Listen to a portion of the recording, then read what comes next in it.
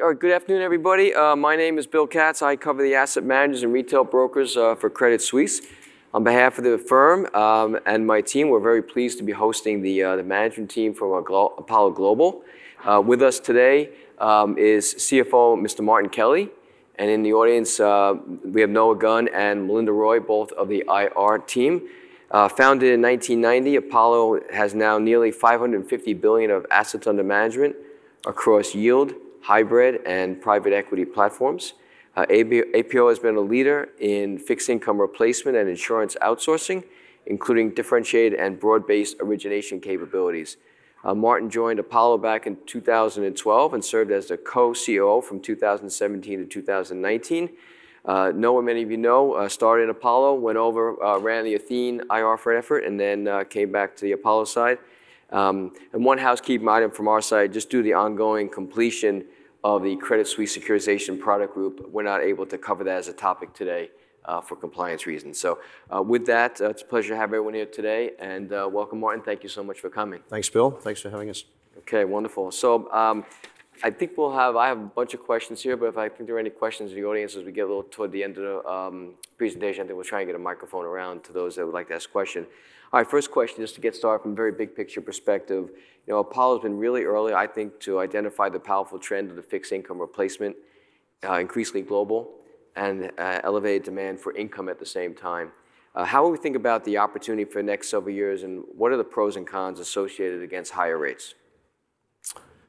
Good. Thanks, Bill. So it's interesting. Fixed income replacement is, I think, a better term than private credit.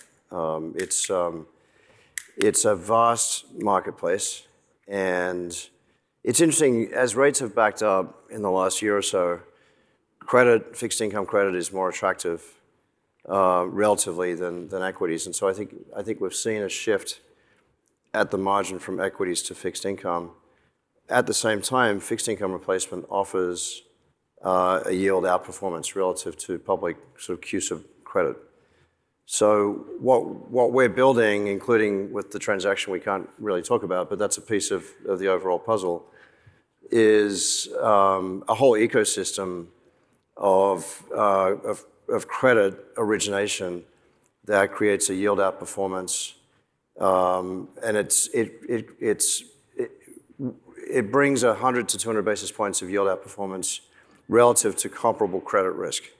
And the yield outperformance is provided through both structure and liquidity risk that's taken in originating that. So I actually think it's the most important part of what we're doing as a firm. I think this whole fixed income replacement is a trend that will take many years to play out. And the platforms that we're creating, we have 15 platforms today, and between them, before the CS transaction, they originate about $35 billion of credit every year. That will increase a lot once this transaction is fully closed, and that's just differentiated product, and it's hard to source. It helps. It has multiple impacts around our ecosystem. It's put onto Athene's balance sheet, so it creates spread-related earnings. It's put onto Athora's balance sheet, where it creates something similar. And then it's attractive to other insurance companies for the same reasons that Athene finds it attractive. And so it helps us and will help us from here on out grow our third-party insurance business. And ultimately, it creates an asset-backed financing ecosystem. So super interesting, early stage, highly capital efficient, highly differentiated. And the other thing I should mention is it helps our capital solutions business, which is the business that securitizes packages, tranches, and securitizes risk in asset-backed form. And so it brings with it differentiated production of yield, and it creates spread earnings, fee-related earnings, transaction fees, and helps grow out adjacent businesses. So for us, I think high rates help, and it's a really exciting time for us as we continue to evolve the platform. Great. Maybe just a follow-up to that. You mentioned you have sort of $35 billion of origination this past year before thinking about the transaction, which you can't speak to. How important is the origination platform when you're out with clients, talking to them about protecting capital, asset quality, perhaps? And now, pro forma everything you've done, do you think you're at scale? And if so, how scalable can we go from here? Yeah, so no, we're not at scale. We have 15 platforms, give or take, today. I'd say 5 of those 15 are at scale. When we did our Investor Day 15 months ago, we said we should be originating about $150 billion of credit per year at the end of year 5. These platforms are a piece of that, and so an important piece of that, but not all of it. But I think each of the 10 or so platforms that are not scaled yet have room to go, and so that's a big focus of ours. And what we're really focused on is making sure that there's appropriate liquidity risk management and credit risk management within each of the platforms, so that there's not, if there's a dislocation in the market, then the platforms can survive both from a funding perspective and a credit perspective. Okay. Just so it's changing gears a little bit, the other theme that I think you've been early to adapt into has been sort of the insurance outsourcing. Initially in the United States, and then more recently, I think outside the United States. And I think management's talked about the opportunity for both. As you look out into this year and maybe into 24 and beyond, where are we in terms of that opportunity set? And then a lot of your competition is talking about doing exactly what you're doing, if you will. How are you how is Apollo differentiated versus that rising competition? Yeah, it's interesting. I actually think we're quite distinct from all our peers. We started Athene 15 years ago, and so we started Athene with $20 million of capital. It's now a $240 billion business. It was built in the initial 8 or 10 years through block transactions, inorganic add-ons, and that market has become incredibly competitive. There's actually 120 companies out there that we see bidding for blocks of transactions today in that space. So prices are high, return on capital is not what it was. Athene's business model has evolved in the US to be an organic producer. Last year, Athene produced almost $50 billion of growth, gross, and there's no one else that's doing that. And so we have 4 different growth platforms within Athene, or channels, I should say. One is retail origination of annuities. 2 is pension risk transfer transactions. 3 is reinsurance transactions with others, mostly flow reinsurance. And 4 is funding agreements. And so we are able to toggle those channels up or down based on the relative return on equity that we see, based on pricing in the market and the capital that's consumed.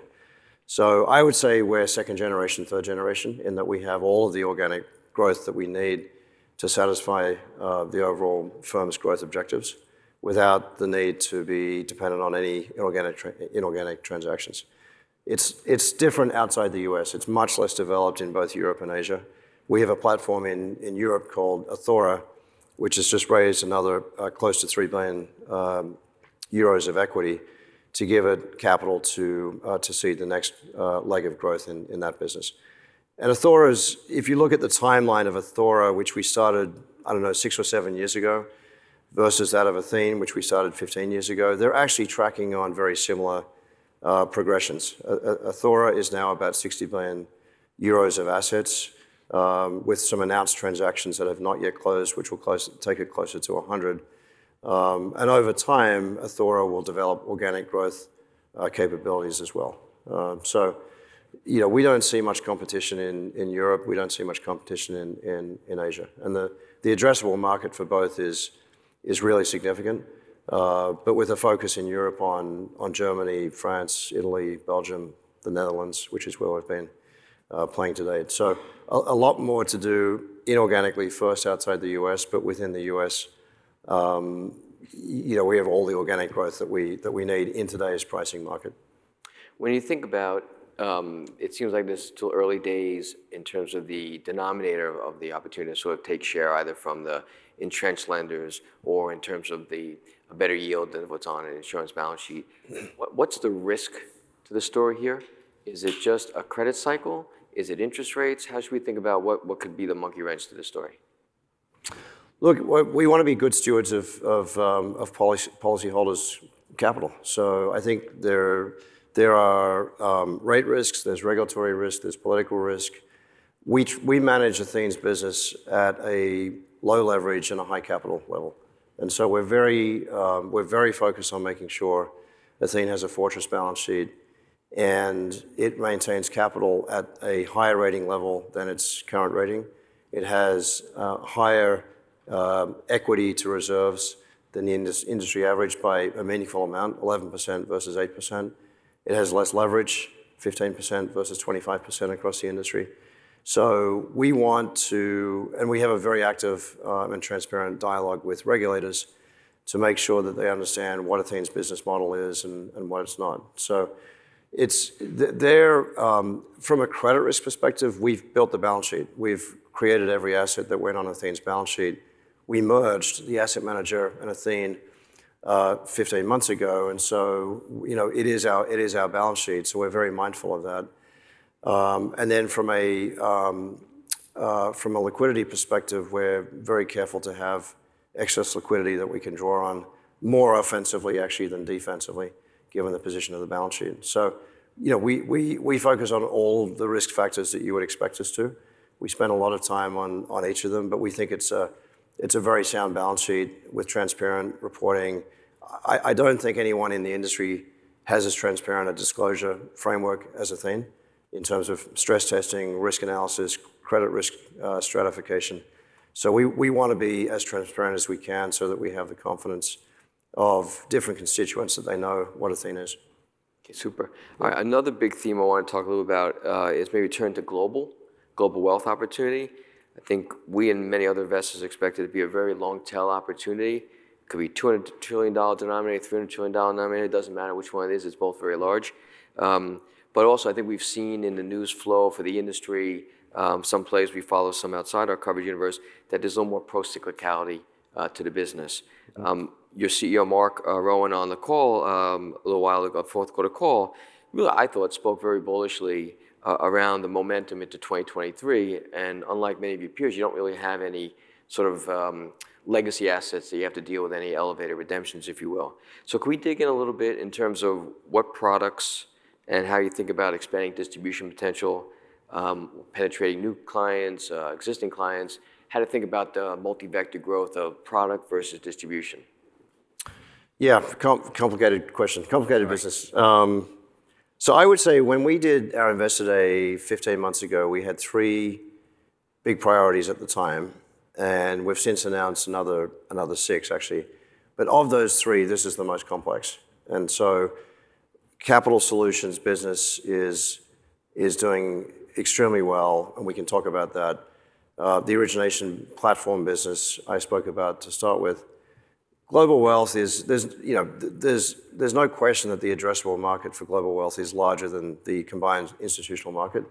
And so over time, as retirees need safe retirement income, the opportunity is really significant. So we think we are, despite the growth and the successes of others in the industry, in the business, we're still very, very early stage in the development of it. So the way we think about retail is it's an ecosystem. You need to have the right products, you need to have the right distribution capabilities, you need to have the right team and technology, and you need to be accessing each of the geographies. And so we're doing all of the above. I don't think that the sell-off in the markets last year and the capping of some funds out there will affect the attractiveness of the product to the retail community over time. I think properly structured, properly sold in a proper part of a portfolio, it has a home that we feel as strongly about today as we did 6 or 12 months ago. So we're not concerned about that. The build out requires product that can both be an alternative to product that's already out there. So as you look for shelf space on distributors, you need a product that's going to be something that can sit side by side product that's already there as a choice for investors. But you also need product which is a differentiator. And so we're working on both. Our focus is on creating differentiated products that we think is appealing to retail investors And so we've said that we have 5 different products in the market today aimed at retail investors. By the end of next year, we expect that to be 9. And that's across both North America and increasingly into Europe. And so some of the product development that we have that we think is distinct is a product we call AAA, Apollo Alternatives, which is a sort of credit profile-like equity portfolio, which has been a large part of the reason that Athene has done so well over the last decade. It's had this equity portfolio, which is really equity investments in credit businesses like the platforms. And so we are in the process of rolling that out to retail investors.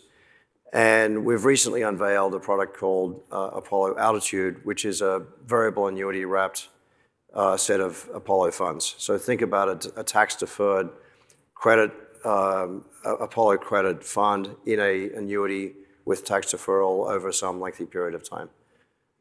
There are other products that we are, so that they're part of the 5. There are others that we are working on that mirror the development of some of the new initiatives that we're working on that we'll unveil over the next quarter or 2. But we expect between accessing distribution, getting shelf space, accessing it both in the U.S. And Europe, will have meaningful penetration over time. And I would argue that our ambition is pretty modest. We said we'd raise $50 billion of capital cumulatively over 5 years. We said we'd do $6 billion in 22, which we did. It increases to an annual rate of $15 billion annually by year 5. I think that's a very realistic and feasible target. When you just going back to the AAA for a moment, that seems like it's, and we'll talk about the wealth management side, but it also seems like a great opportunity on the institutional side. How are you marketing that into the sort of the network, if you will? How does that differentiate itself versus some of the either existing businesses that are out there or other yield portfolios that you're trying to compete for a little shelf space? So the good thing about AAA is it has a track record. It has a 10-year plus track record because it is what has been up until now the equity portfolio of Athene, what we call the alternatives portfolio. And it has, over that period of time, generated 12 to 13% returns. And so that is, the construct is all of that portfolio was dropped into this AAA structure, and now we're bringing in third-party capital side by side, sort of pari passu with Athene's interest. So it has stood the test of a decade of performance, and has performed nicely in that period of time. So it's offered as a equity product which has the profile of credit risk, and so that's something that we're finding is very attractive. And so how are we accessing it? We're accessing it largely through the large wirehouses who find it a distinct product. Maybe just staying on that theme for a moment, I've been sort of asking a bunch of management teams that are here today, I'm sure will come up tomorrow. I think there's sort of a dimension of the early success for some of your peers in 2020, 2021 was on the back of low interest rates, different correlations, higher yield on these portfolios. Rates have moved up a little bit. You mentioned earlier that you're looking through the short-termism. The long-term is still pretty good. What are you hearing, or what is your team hearing from the field around financial behavior, financial advisor behavior, and how to deal with sort of this fixed income replacement wave? As rates are higher, is it just easier to buy a cash management account, a short duration bond fund with overnight liquidity versus maybe what you and others are trying to do? You're still earning a few hundred basis points more than you would otherwise if you were in. It's the spread differential between fixed income replacement is the same today as it was 6 months ago, 12 months ago. So you're still, for what we think is a similar credit risk profile, earning 100 to 200 basis points more than you would otherwise. So the attractiveness is in absolute terms, it's not as much of a pickup, but you would take it if you can get comfortable with the risk profile and the liquidity profile. And so we're not seeing any drop-off in appetite for that product. Okay, and you'd mentioned your target of getting to $50 billion. Is that simply, like, what were some of the inputs that went into that? Is that the same number of products you have, what you expected to have at this point in time? And in terms of the number of distributors that you're working with, is that better or worse relative to when you set those expectations back in the Investor Day? Look, I think we're tracking at least as well as we expected to. You know, a number of the products that are now in the pipeline weren't conceived back then.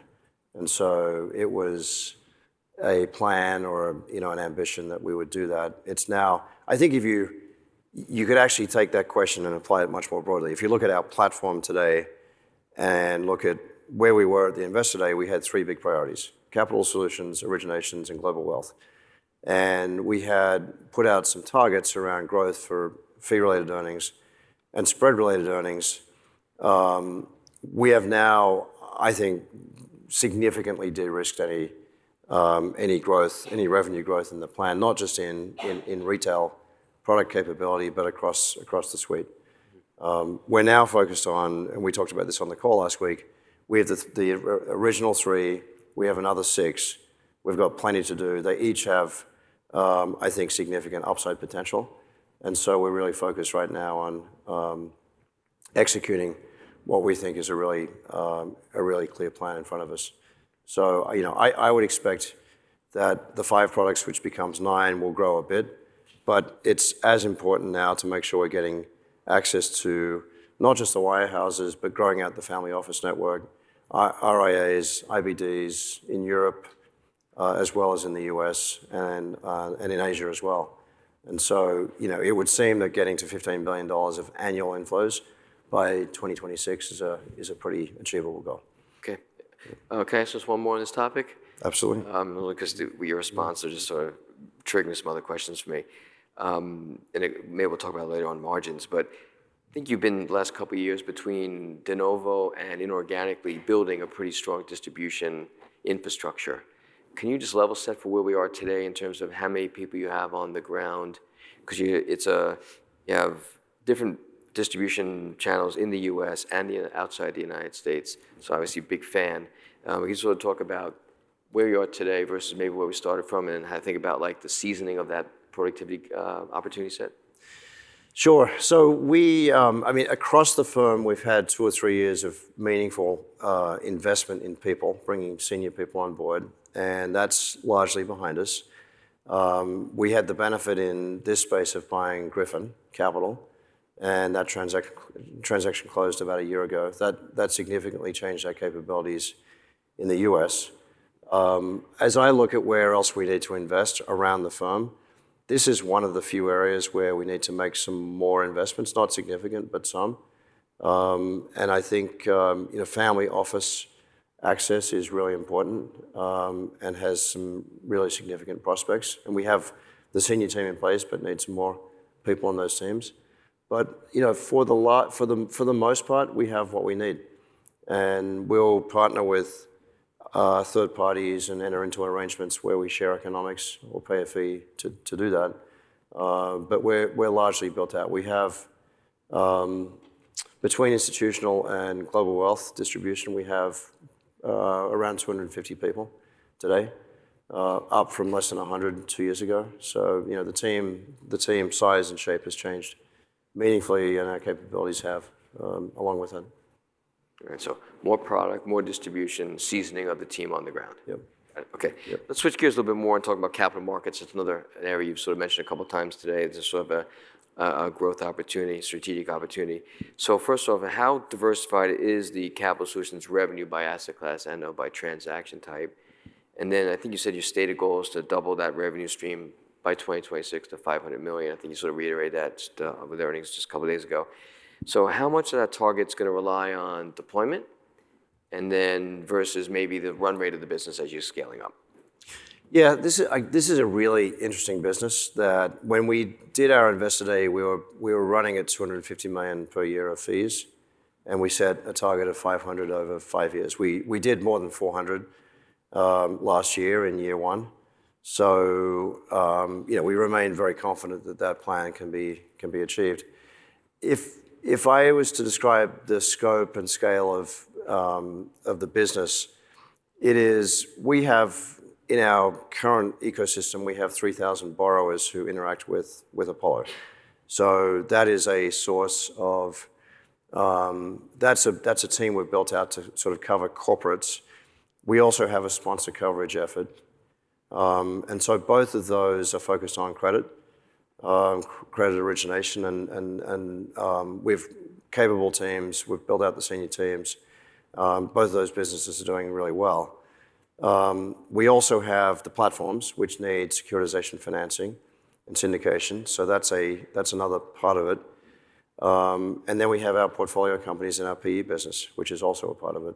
So the number of transactions we did last year that added up to that $400 million of fees was about 150 distinct transactions. Some equity, but mostly debt. And so this is a business that's just gotten great traction. And I think across each of those areas, corporate borrowers, sponsor lending, platforms, and our existing fund business, it has great momentum. And as we build new businesses, including in climate, secondaries, infrastructure, each of those businesses comes with an opportunity to create syndication opportunities and earn fees. So really, really exciting. The team has done a terrific job, actually. When strong momentum, and it seems like the target is very, very feasible at this stage. Yeah. I see you smile a lot with these targets. What I have to say. I like this business. Maybe one last one on this, we'll move on. And again, accounting might be a little different from one company to the next, but one of your peers has sort of a P&L with pretty high margins on capital markets, if you will. Should we be thinking that this is a particularly accretive opportunity set over time, above your run rate margin? Yeah, we're working through how we comp people off the business, but yeah, it's reasonably high margin. That's probably an appropriate assumption. Okay, cool. Yep. I don't know if you have questions in the audience. I'm happy to keep going, but maybe just take a little break for a second. Anyone has a question? It's hard to see. I don't see hands going up. All right, don't be shy. All right, maybe turn to a different topic, maybe private equity. A couple questions here. How to think about prospective returns on equity, if you will, IRRs, versus prior cycles. And I guess in my head, I'm thinking sort of cost of borrows up a little bit. Maybe it's the right assumption, maybe not, that there might be a little bit less leverage in the system, just given where we sit in terms of the cycle of leverage in the economy. And time, right? The flywheel is a little slower to sort of crank through everything a little bit. And those are all work against IRRs, if you will. Mm-hmm. Is it fair to think that past could be prologue, or is there a different algorithm that investors should be thinking about with returns? Yeah, it actually, the fundamental economics and IRR targets of the business have not changed, actually. So we still plan for a 20% plus IRR in the business, more than 2 times return on capital. But the factors that you outline, Bill, are important. Getting capital back to LPs quickly is a key focus, and that the less time money has in the ground, the higher the IRR on that money. So that's important. But as we sit here today in this environment, it really is a time that plays to the strengths of Apollo. This is the time that we're known to be, good at what we do. This is, and so if we look at Fund 10, our latest fund, which we're still closing, we have 3 transactions that are closed. They're all interesting. We have a number of distressed positions, which will either become distressed or pull to par and have a high IRR on them. And then we have a really healthy pipeline.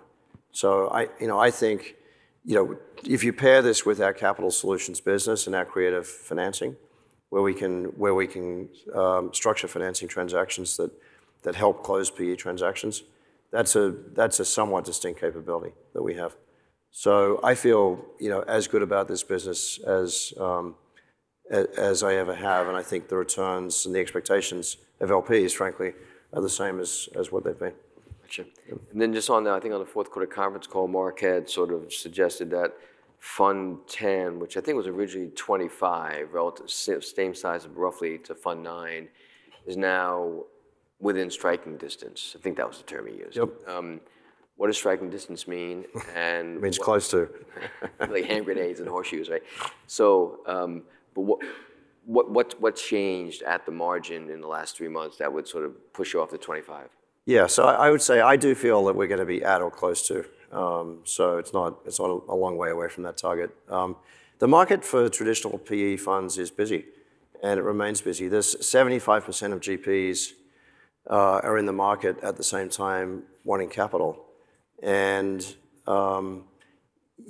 and in a year when equity prices sold off a lot, as did fixed income, there's just less capacity in the market. So I think our pluses are we are known to be good investors in this type of climate, and the predecessor Fund 9 is a really well-constructed fund, which has great returns, 38% IRR to date.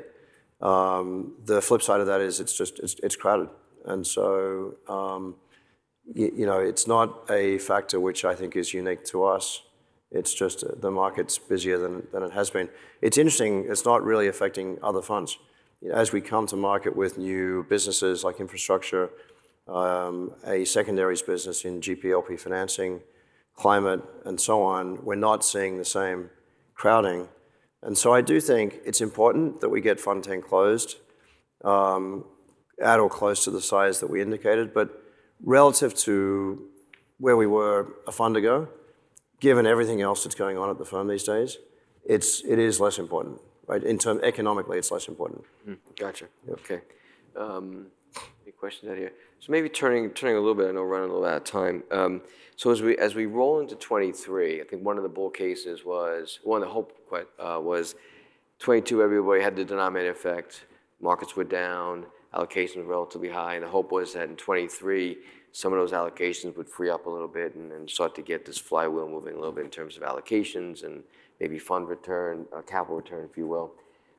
How are those conversations evolving? Hearing throughout the day today that things seem like they might be opening up a little bit, not a ton, but directly moving up a little bit. And within those allocations, where sort of the investor LPs sort of incrementally focused on? Yeah, so look, we feel last year was a record year of inflows and fundraising for us. We had $128 billion across the firm, across Asset Manager and Athene. Both were records, actually. This year, we see it being higher still, so across both pieces of it. So even though the world is more focused on credit and yield investing, as we look at 2023, we see more of the money coming from what we call opportunistic funds. And it's Fund 10, but it's our secondaries business, it's climate, it's a European principal finance business, infrastructure, and a series of other funds. So we feel very confident actually, with the targets that we've put out there. And at the same time, credit is growing away from the initiatives that we spoke about. So actually, people wanting access to sort of all-season credit, what we call multi-credit, in managed account format is really attractive right now. So so the backup and the crowding really seems to be in that one area. I think the traction we're getting across the rest of the platform is really strong. And we saw it with raising more money for Athene in its equity sidecar, which we just announced $2 billion of an equity raise for. Athora, the European spread lending business, has closed close to 3 billion euros of capital in the last quarter. So there's lots of traction around the platform. So we're pretty confident that we're going to have a higher year in 23 than we had in 22. Just digging into maybe some of the smaller side, you mentioned a couple times in this conversation about infrastructure, secondaries, climate. Can you level set for us where those assets are collectively today? And is it just the J curve of the successor funds that is the opportunity set here? Or what are some of the other growth drivers to building some of those assets? Yeah, a slightly different answer for each of those three. So infrastructure, we're midway through investing our second fund. That's a business that's done great. Its track record is really strong. And it's brought together teams from across the firm to invest in that pretty broad asset class. Climate is a newer strategy seeded by one of our strategic partners, which is a multi-decade green transition business, equity and debt. And And then the secondaries business is probably newer still. We've brought across a team from BlackRock. We've raised a significant amount of capital from one of our strategic partners to invest in that business. And that's something that will be both GP and LP financings. It'll be equity and credit. It'll be fund level financings. It'll be continuation funds. And so the breadth of that business, I think, will be quite broad. Up until date, up to now, we've done financing for LPs through our capital solutions business. And this effort is really to bring it all together under one leadership team. So, that's nascent in terms of a new business, but we think has great potential. So, there's a lot of seeds in the ground that we feel really good about, but some are more mature than others. Great. Let's turn to some of the financial guidance you provided on the conference call. You laid out targets for 2023, if I have my numbers right, 25% FRE growth, 20% SRE growth. So maybe one at a time. On the FRE side, how do we think about a normalized level of expense growth through the cycle? It seems like you're on the other side now of a pretty big investment cycle. Obviously, you gave 20% revenue growth and 25% FRE growth, so I would assume some margin improvement. Yep. Where do we go? Like, what's a normalized pace of expense growth, if there is such a thing? Yeah, so we said more than 20% revenue growth and less than 20% cost growth. On the cost, it's actually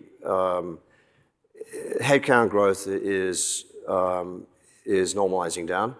And so you should expect comp growth this year to be in the mid-teens type area, factoring in carryover from last year and new hires this year and comp increases and so on. So that's settling into a zone that I think should be a longer term expectations for comp growth. Non-comp is a year behind that. Non-comp, we've outfitted every office around the world. We've invested in technology. We've returned from COVID. Non-comp in Q4 was a step up from what it had been through last year. That's a good run rate for next year. So you'll see a higher year-over-year comparison for non-comp, and then that'll settle down into I would think a low double-digit type range from there on out. So I think margin improvement is important. We had 54% margin last year. We expect that to be north of 60 over the 5-year period. I would expect that to be gradual versus a stair step, given the factors I just walked through. But we're definitely focused on margin improvement as well as top line revenue growth. Mm-hmm. And then just on the SRE side, I think that stock initially reacted a little poorly to the guidance, at least from what we pieced together on the SRE. Yep. Can you talk a little bit about maybe, it seems like it's a conservative guide, at least from our perspective. Can you talk a little about what were some of the underlying macro factors you took into consideration, what the forward curve looked like? I think you gave some guidance on spread, but anything you helped us factor in, like what you're thinking about the market in the environment over the next year or so? Yeah, so one thing we're really focused on is capital efficiency around the group. And so it is more capital efficient for us to fund Athene's growth at the group level through third-party capital, through this equity sidecar called ADIP. And so that also legitimizes the fees in that you have third parties buying in size to take the same fee structure that the asset manager is taking. So that's an important part of it.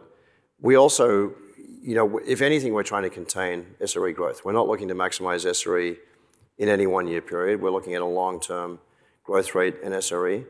And Athene's business is growing so rapidly that we are looking to create a long-term sustainable growth pattern in the business. So the puts and takes are the rate curve, which we're assuming stays where it is. The benefits that Athene's had from higher rates on its business will taper out as the year goes on.